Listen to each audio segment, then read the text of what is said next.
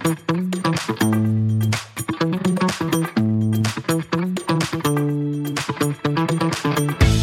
there, I'm Gilad Barash, and welcome to Who's Your Data, the podcast that deals with how data influences life and how life influences data, the human side of data analytics. Hey everybody, and welcome to Who's Your Data. Between your Alexas and your Siris and your Google Homes, voice data is the future.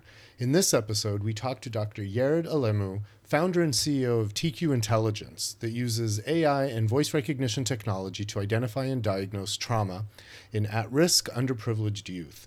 We discuss the lack of funding, expertise, and data in public mental health services today, and how TQ Intelligence addresses these challenges and strives to provide quality mental health services to these communities.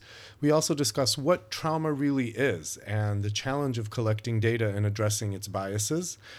Dr. Alemu shares his experience as a Black founder in the startup ecosystem, and we discuss the cognitive energy that minorities have to expend in order to exist in certain spaces. Lastly, we discuss the future and why you should pay attention to Walmart and Amazon when it comes to the future of mental health services. Huh? Walmart and Amazon? Okay, you gotta hear this. Let's get to the interview. Welcome, Dr. Alemu, and thanks for joining me here at Who's Your Data. I wanted to talk to you as the founder and CEO of TQ Intelligence, and I wanted to find out more about how your company uses AI and specifically voice recognition technology to enable therapists to help at-risk and underprivileged youth in the market. Happy to be here. It's a privilege. Thank you. So first of all, my first question that I ask everybody is, what is one thing that surprised you about yourself during the pandemic? How much I got used to and comfortable in working in isolation. You know, I've always been been an introvert, but I've never thought that I can be in front of a screen and being content. So that's the kind of the upside and the downside of is kind of a prolonged, experiment that I have data to, determine whether I should go back to work with my colleagues or just stay online. Yeah, I have to say that my little secret is that I don't mind it either. I'm happy being absolutely at home. When I first found out and I heard about TQ Intelligence, I was very fascinated by the concept of using AI methodologies in the mental health space. And I was wondering if you can talk a little bit about, first of all, your background and how you became a tech entrepreneur and what led to the creation of TQ Intelligence. Yes, I'm a psychologist by training. So I work with people with a variety of problems and ages. My last job was running a large behavioral health community organization with 4,000 patients and about 150 providers. So what we do at TQ Intelligence currently is related to the problem I encounter in that setting. The company I was running was serving kids from low-income communities, and 100% of the kids were receiving mental health services through the Medicare system. So that system is very different than the private practice that most people know. Services are provided by people who are the least experienced. These are students that just graduated from their master's program in social work or mental health, and they don't have a license. The patients that tend to be the most severe because of trauma, these children are adolescents, and you have the providers that are the least experienced. And so it's very difficult to address quality in that setting. We know that there is an issue of quality, but I could not able to get data to be able to identify and work towards a solution. So it's mental health is a low technology business, and the public system, like the Medicaid system, are very limited in terms of a data infrastructure to collect outcome data and make improvements accordingly. So it's a problem that I brought to Georgia Tech after I left that job and was able to come up with a solution as a direct response to that problem. Okay. And so when you say that it's low tech and that there's a quality problem in the industry, in my mind, what I'm thinking about is, first of all, the fact that I think according to the National Institute of Mental Health is to date the most expensive part of our healthcare system, I believe. And like you said, that there's probably an issue of access for underrepresented populations. And also, as you mentioned, I think that the care that you do get lacks, especially for those underrepresented communities, maybe lacks the robustness of having data-driven analyses. In terms of the expense, I don't think taxpayers who support the medical system get a fair shake for their money, considering how much money that's invested on these Medicaid-based services. There is very little to suggest that there is a return on investment in terms of changes in quality of life for children and adolescents. Changes in regards to high school graduation, changes in regards to the suicide rate. In fact, the suicide rate has been going up and up significantly. So there's very limited evidence to suggest that the investments are returning outcomes that are both beneficial to the families and to the society that invests the money on these programs. So part of that, as I said before, it's related to the system of care, right? So the system of care, there's not many, highly trained people that want to work with poor people. So right. What end up attracting is newly graduates that are working until they get their license. It takes about 3-4 years for some of them, because it's hard for them to get a job in the private sector.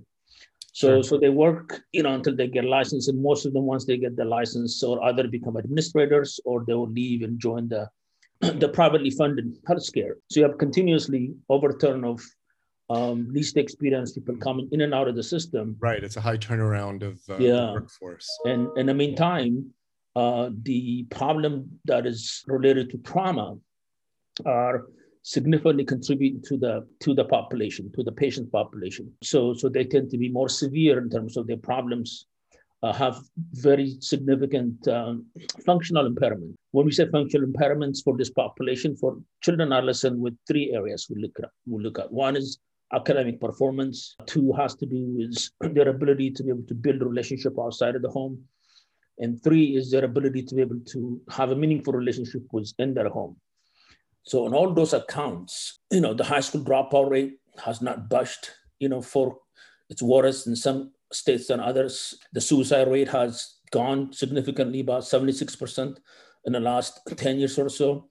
So whatever metrics that you use to see if mental health is producing an outcome, right? Improving your quality of life, improving high school graduation, decreasing high-risk behaviors, very little evidence that there is a return on investment in terms of the money that's investing is producing the outcomes that are necessary. Gotcha. And then you mentioned that this is due to trauma that they've experienced. What kind of trauma are we talking about? So trauma in general accounts, about 80% of mental health conditions are related to trauma. It's more so in this case in the communities that kids from low-income communities. So we do know there is direct and indirect trauma that kids from low-income communities experience. So if you live in a house, that's not safe. And if you live in a neighborhood, that's not safe. And then you go to school, that's not safe. The chance that you developing trauma symptoms are very likely, right? So very difficult to diagnose the trauma, because it requires someone with a higher, more experience to be able to kind of pinpoint not just giving you a diagnosis, but knowing how severe it is. And then it is very difficult to track whether someone is getting better or not, because we don't have the tools or the technologies that are necessary to see whether someone that's going through the treatment is actually getting better or getting worse. So all these things exacerbate the issues of trauma. So this is where TQ Intelligence comes in. Can you talk a little bit about what exactly TQ Intelligence predicts and what data plays a role in that solution and how it collects this data?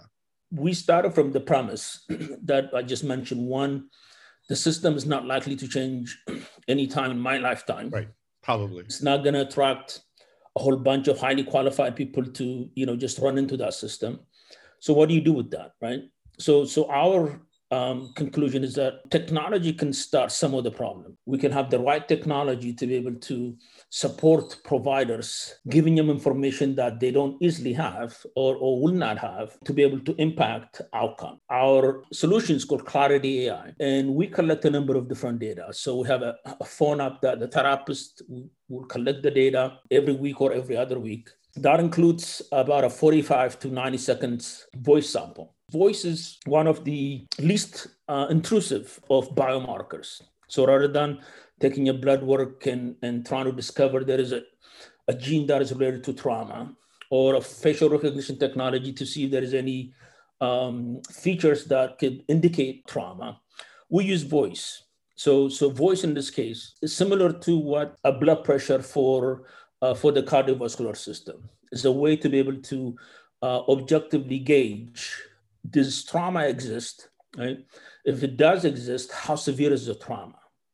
And then to be able to collect it throughout the treatment process to see if a $4 Prozac versus a $250 newer prescription, are there any differences between the two of them? Is therapy 3 times a week does make a difference versus therapy every other week? We don't really know right now.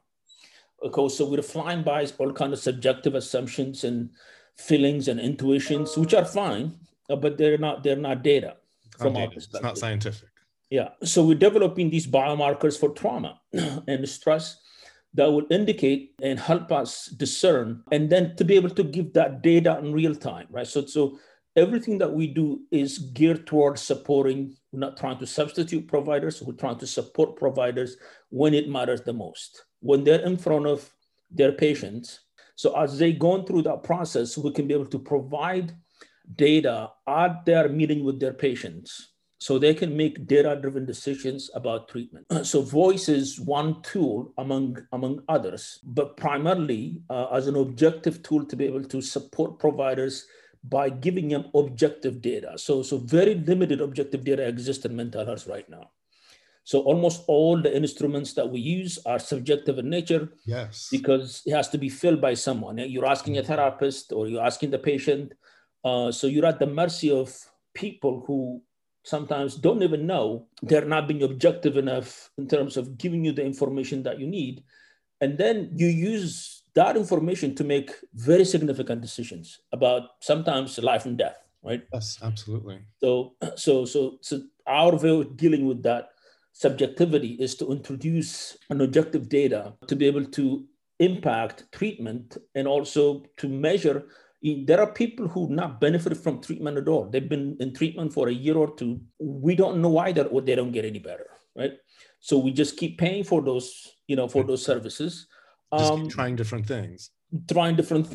But that is not be the so if you have a cardiovascular disease, that's not the case. I mean, if you're not benefit from treatment for extended period of time, your life is compromised, right? So the provider have, all the incentives to figure out aggressively using all kind of assessments to help you to find a solution for you if one solution is not working. We don't have that option in mental health right now. So you're at the mercy of the people who provide you services. You're at the mercy of the person who's prescribing you medication. If you ask them about, data, there's very limited that it exists. Only 20% of providers right now use what we call measurement-based services. They do some measurements as it relates to outcomes, right? So there is, for a disease that are, as you said earlier, that cost a lot of money, that have very dramatic consequence to people. For us to be willy-nilly about learning whether something, whether patients are getting better or not through treatment is highly problematic. If I understand correctly, you're saying based on that, you can tell something in terms of the biomarker in the voice. You can tell something about someone, not just by the words that they're saying, but also in how they're saying it. In terms of the trauma that you mentioned, this indicates, I'm assuming it's certain types of ways that they speak and certain, whether anger or something in their voices that might indicate that. Yeah. So what's phenomenal about trauma, it creates havoc in the person's physiology, psychology, emotional and spiritual life. No part of your body is exempt from the impact of trauma. So the biology of trauma, we have a decent understanding that in children and adolescents, the trauma, that experience of trauma, and then repeated over and over again, have a net cardiovascular outcome, which means it impacts the person's cardiovascular system in a way that is measurable. When that happens, that we know that it also impacts the person's voice and speech patterns. It's not just someone like having a bad day, and all. This is a more systematic physiological experiences. Because I was thinking about that when we talked last time. I came away thinking about it, and I know this is oversimplifying it, but the way that I was thinking about it, I was like, okay, well, I have a good friend. She's German, and she just sounds angry by nature. Like, it sounds more matter of factly. And so, how would voice technology work to understand that this is the norm? And I thought, okay, well, do you sample non-angry Germans to compare it as a baseline to what an angry German might sound like? Absolutely. And I guess what this kind of question goes to ask is, in terms of the inclusivity and the bias in the data, how do you, because I would imagine that it's a very also cultural thing, where the symptoms of trauma or the way that they are expressed in the biomarkers will change by different cultures and in the way they speak. I certainly know that as an Israeli, we'll yell at each other just to say good morning. So how are you able to account for these differences in the data so that it is inclusive of different cultures or different types of patients? You cannot overcome these biases without addressing these two fundamental issues about the people who develop it and the data that are used to develop it. So it's fundamental. We know what the biases are, right? We're trying to address them. Yes. One is, we've built the infrastructure to collect clinical voice samples. The problem we're running into is that we need voice samples for people who doesn't have mental health issues. Exactly. So to address the issue you raised earlier, it just, having this great set of data in itself, right? It brings in a problem, right? It's very difficult right now trying to get data from people who doesn't have mental health. When I, talk about children and adolescents, COVID has made it difficult. If we go to, let's say, a private school with kids with privileges, you're going to end up running into all these COVID trauma-related issues that may not be diagnosed, but it will make our job, that much difficult. And that's the thing. You can't make an assumption like your negative set. You could be getting voice samples, but it's people that have not been diagnosed with mental health issues. You don't know if they don't have them or they simply have not yet been diagnosed. Exactly. So this is something we're grappling right now with our scientific advisory team. But we know that we will not use any algorithm without addressing the biases, right? Yes. So Clarity AI currently provides interventions based on data that so these are survey data like the PHQ-9, the SFSS. They've been used for 20, 25 years. We use those data to provide interventions right now. So historically, whenever these researchers go into these neighborhoods and collect data, what they do is a one-way relationship. They collect data and they take off. We don't believe in that. If we come to these communities and collect data, we're obligated to provide intervention or a solution right now, right? The community cannot wait until our fancy algorithm develops 6 months to a year. Right. So we have that kind of relationship in terms of collecting the data. And that's why we've been successful collecting the data. That's why we can scale up very quickly to be able to collect this very unique, voice samples that we can be able to collect. So that gives us a breathing room. You have a solution that not many have right now, but just the virtue of being mental health. We have a systematic way to collect the data and give them, the phone up, and they can be able to see the results immediately when they say submit. We have graphs. So all this stuff right now is provided. All the solution you can think of from a perspective of mental health tracking. As a product, it's there. Exactly. Exactly. But So on the it's almost back like end, the, like 23andMe model. So you're, yeah, you get the benefit now. You spit through the bottle, right? You get some, your ancestors are from here and all that.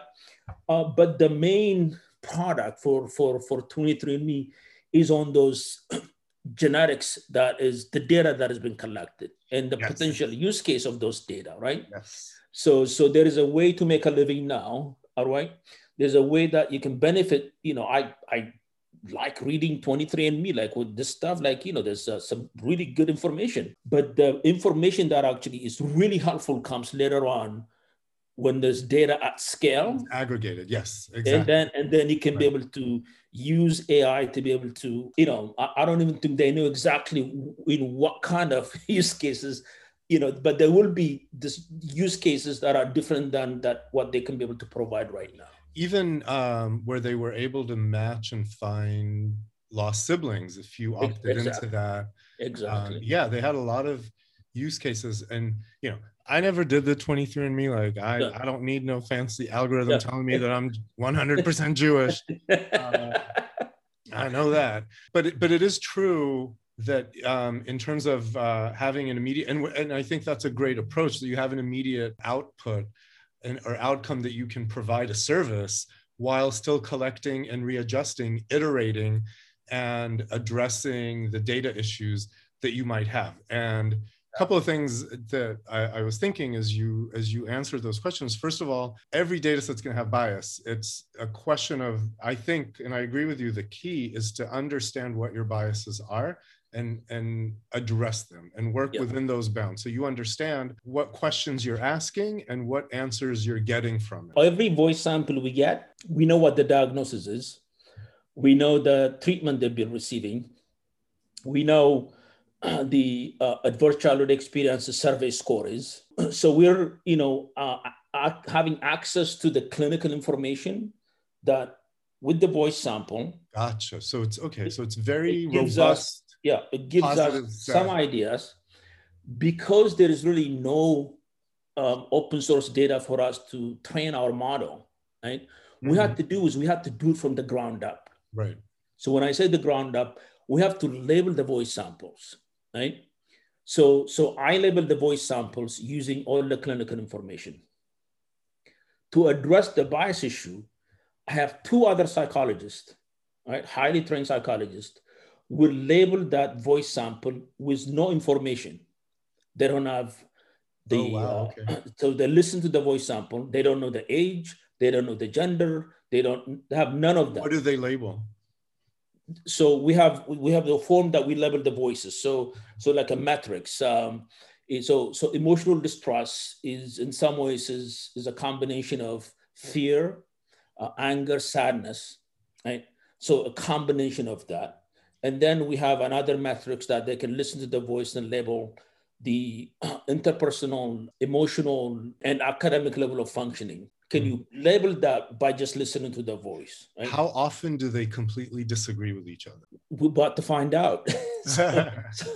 In psychology, when you develop like a survey, what this is called inter-rater reliability. Are there agreements between these raters, right? Okay. So we have another psychologist that's going to be analyzing that data for these inter-rater reliabilities. Mine, Dr. Magadham's, Dr. Lynn's, right? And then we're going to have some sort of a cutoff score that these three psychologists has to agree at 80% or 85% for this data to be admitted, right? So that's a very painful process to go through, but that's one way that we're trying to address the biases from the get-go. You've kind of touched upon some of the challenges that you're still facing with this technology and this methodology, certainly in terms of data collection. What are some of the challenges that you're still facing? We're considered high risk by the virtue of who the founder is. We're considered high risk by the virtue of who we chose to identify as clients. Yeah. These are, children and adolescents from low-income communities. And we are high risk by the virtue of the technology that we chose to emphasize, this speech emotional recognition. So it's kind of a trifecta that is, that we have to deal with as we are kind of move in the direction of to raise money. It's been nice to have the National Science Foundation and Google to be supportive.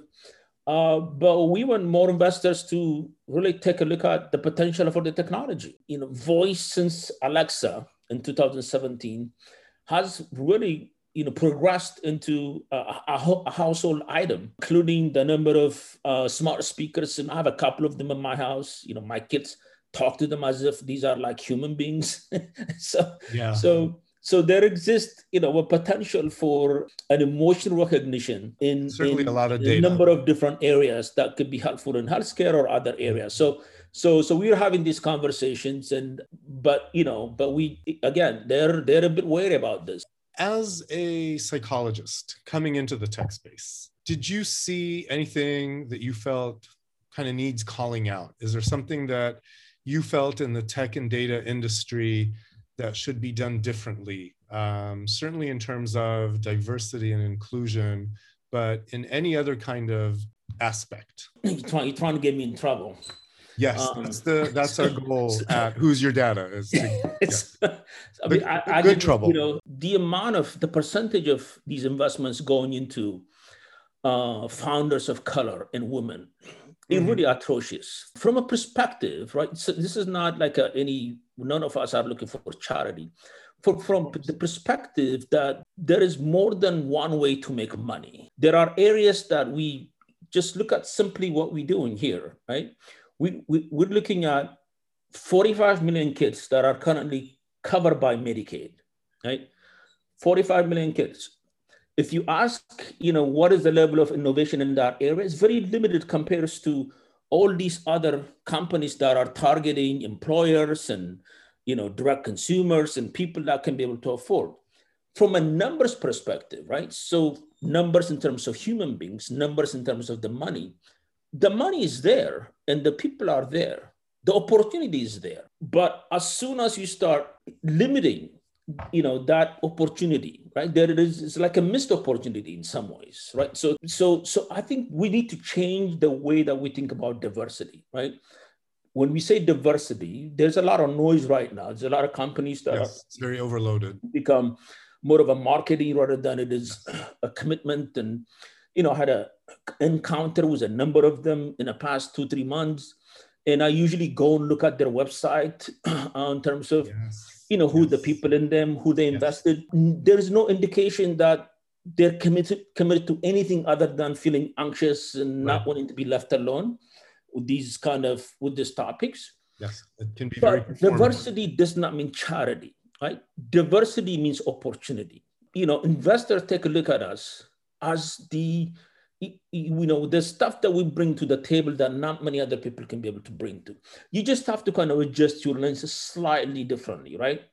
I'm not a white guy that gets your unconscious excited. This is because when we talk about diversity, we always assume people making decisions, on being rational, right?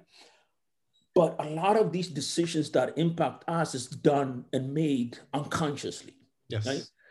Investors tend to find affinity with someone that talks like them and someone that looks like them. That's right. They don't even know that is taking place when they make a decision about who's going to go to the next step or not, right? So it's important to stop, right? Stop and before you go out and trying to mix it up with all these diverse, founders and all that, at least stop and see what is this kind of unconscious bias have played in your life. Whether you're talking to a kid, trying to sell you something, whether you're talking to a founder who's trying to pitch you an idea.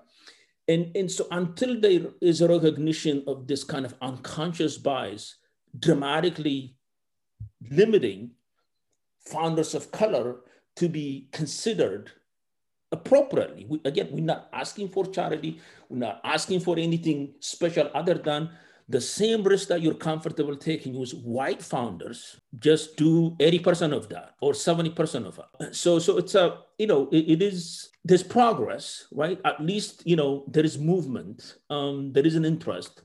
So we want to kind of take advantage of that and push the limit just a little bit further and saying, before you sit down and talk to these founders, right? Found a way to see if any of your buttons, any of some things that some of the buttons are pushed, partly because of, there are these beliefs that you don't even know that you have, but they also are significantly impacting your decision-making abilities. Right. I think that's a very important statement.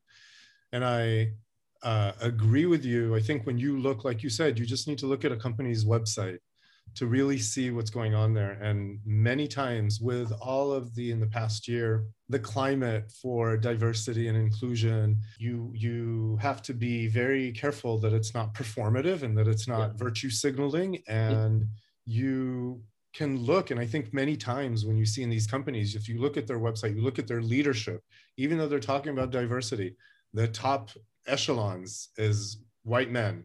And you kind of go down the ranks, and at some point you might see women, a couple of women, and then, but you don't see people of color until down in the bottom ranks. And until there are people of color in the leadership and women of color in the leadership, you're not really walking the walk. You are just talking the talk.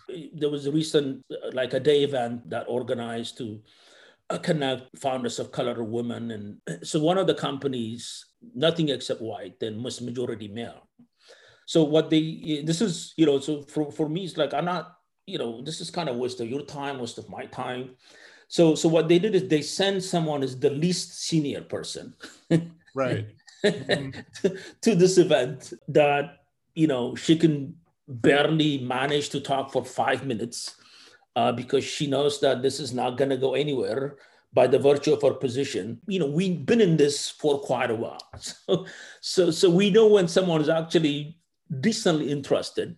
You don't, again, we take the responsibility of kind of making you engage with the material that we have and the innovation, but at least bring yourself to the table with decent intentions. Yes. And I will add, I think that people who are minorities from the cultural baggage can read a room when it comes to the seriousness with which the people around them take the issue. Or I'm even saying this, from as a Jewish man reading the sort of undertext of anti-Semitism in a room. And as a gay man reading the subtext of homophobia in a room. Absolutely. We can, we can read a room. And so if it's performative, or if you're like, you don't really mean it, like, we can tell. Oh, yeah. I mean, this is, we do this because we need to develop the skill sets. I mean, it's not a choice, right? No, it's survival. I don't have to spend, it's survival. I don't have to, this is cognitive energy that I had to spend that my founders on the other side could be completely clueless. Exactly. And still be considered. Exactly. Yeah. No idea the whole other level that you are thinking about. Yeah. And that you have to deal with, and the energy that you have to spend on it, that they're completely clueless about. That's a really, really good point that I think so many times, even as code switching in your work environment, as a LGBT person in the work environment, for example. Absolutely. And certainly as a person of color, and certainly if you're the only one in your company or your department, that you have to normalize your behavior in a way that is not threatening to anybody, and it's a conscious decision that you're making all the time, and that people who are not in that minority don't have a clue that you're going through. And by the time you finish with the day, you wonder why you're exhausted. You're exhausted. And also, I don't want to hang out with you after work. I don't want to keep doing that. I want to go home to my friends and be me. Yes, exactly. Breathe, breathe. And breathe, exactly. And I will say one other thing that I want to agree with you. I dated a psychologist for many years. I went to a couple of APA conventions. Oh, wow. Yeah, psychologists are a very special breed. In a very certain way. And let's just say, I have stories. Yeah. So you can go to an APA conference and hear some research that was been done 25 times over and over again, pointing out the same problem that existed 25 years ago, right? But very rarely that you're gonna run into innovation as it relates to how technology can be able to improve. And the fact that you are bringing that into mental health, I think is amazing. And has a lot of potential also to integrate with other techniques and other new tech in the mental health space, as far as, chat bots that are virtual therapists, and being able to back that up and help with diagnoses. And I think in general that automated healthcare is going to be a big thing in the next couple of years. I think, because like you said, healthcare is so broken that I think it's going to start getting fixed with automation, with the big tech companies stepping in, Amazon, Walmart, the ones that really are paying a lot of money for their healthcare and have the ability to change it. And everybody should pay attention to Walmart. I always follow their data guy. There are things that they can do at scale. Yes. And what they're really focusing on right now is driving down the cost. Yeah. Driving down the cost using their 1 million employees and using all these services that are not, so anytime they can use a physician assistant, they will do. Anytime they can use a nursing assistant, they will do instead of the physician. Anytime they can use a master's level therapist rather than a psychologist with a PhD, they will do. So they're systematically intend to drive down the cost. Telemental health is going to go away. Telemental health is here to stay. Absolutely. And develop more. And I think Amazon is another example. And the reason I say Amazon is because they have a history of taking the things that have been, a big investment for them or an expenditure and turning them into profit centers. So if it was fulfillment that they spent a lot of money on, boom, they turned it into a profit center. And I think that the healthcare that they have to pay for their employees, that is such a big money sink for them, will eventually cause them to do their own thing for healthcare. And they have the clout and the power and the technology to do it. So what are you excited for in 2021? What is coming up that is exciting for you and TQ Intelligence or in the mental health space in general? So for mental health, I think, we have, finally come out of being kind of an exotic in terms of innovation. And so investors have lost their fear as it relates to investing in mental health innovation, which is the good news. The bad news is still everybody's chasing the same thing again. So it's I don't know how many telemental health providers we're going to have or we need to have. And so we do hope now that telemental health 2.0 would include quality, not just access, but quality, and paying for quality rather than paying for services. So hopefully the value-based payment methods will start to come to fruition, which potentially could be helpful to people from low-income communities. So if people are interested in learning more about TQ Intelligence or about your work, where can they find you? That's tqintelligence.com. That's our website. We'll have all the links in terms of accessing our Net Capital page that is currently under development. They can contact me directly. It's my last name, ALEMU. At tqintelligence.com. I'm also on LinkedIn. Mostly I'm not in any other social media. We're always looking for strategic partnerships, not just people who are willing to fund what we do, but also bring in level of skills that we don't currently have. So talk to any potential collaborators. Wonderful. Dr. Alimu, thank you so much for this very, very fascinating conversation. And lots of luck with this really amazing initiative. Thank you so much, Gilad. This has been wonderful. I appreciate it. Well, thanks for joining us today and listening to this episode. Please remember to subscribe, rate, and review our podcast. And if you have any questions you'd like addressed, send them to who'syourdatanow@gmail.com. That's who'syourdatanow, all one word, @gmail.com. Thanks, and see you next time on Who's Your Data?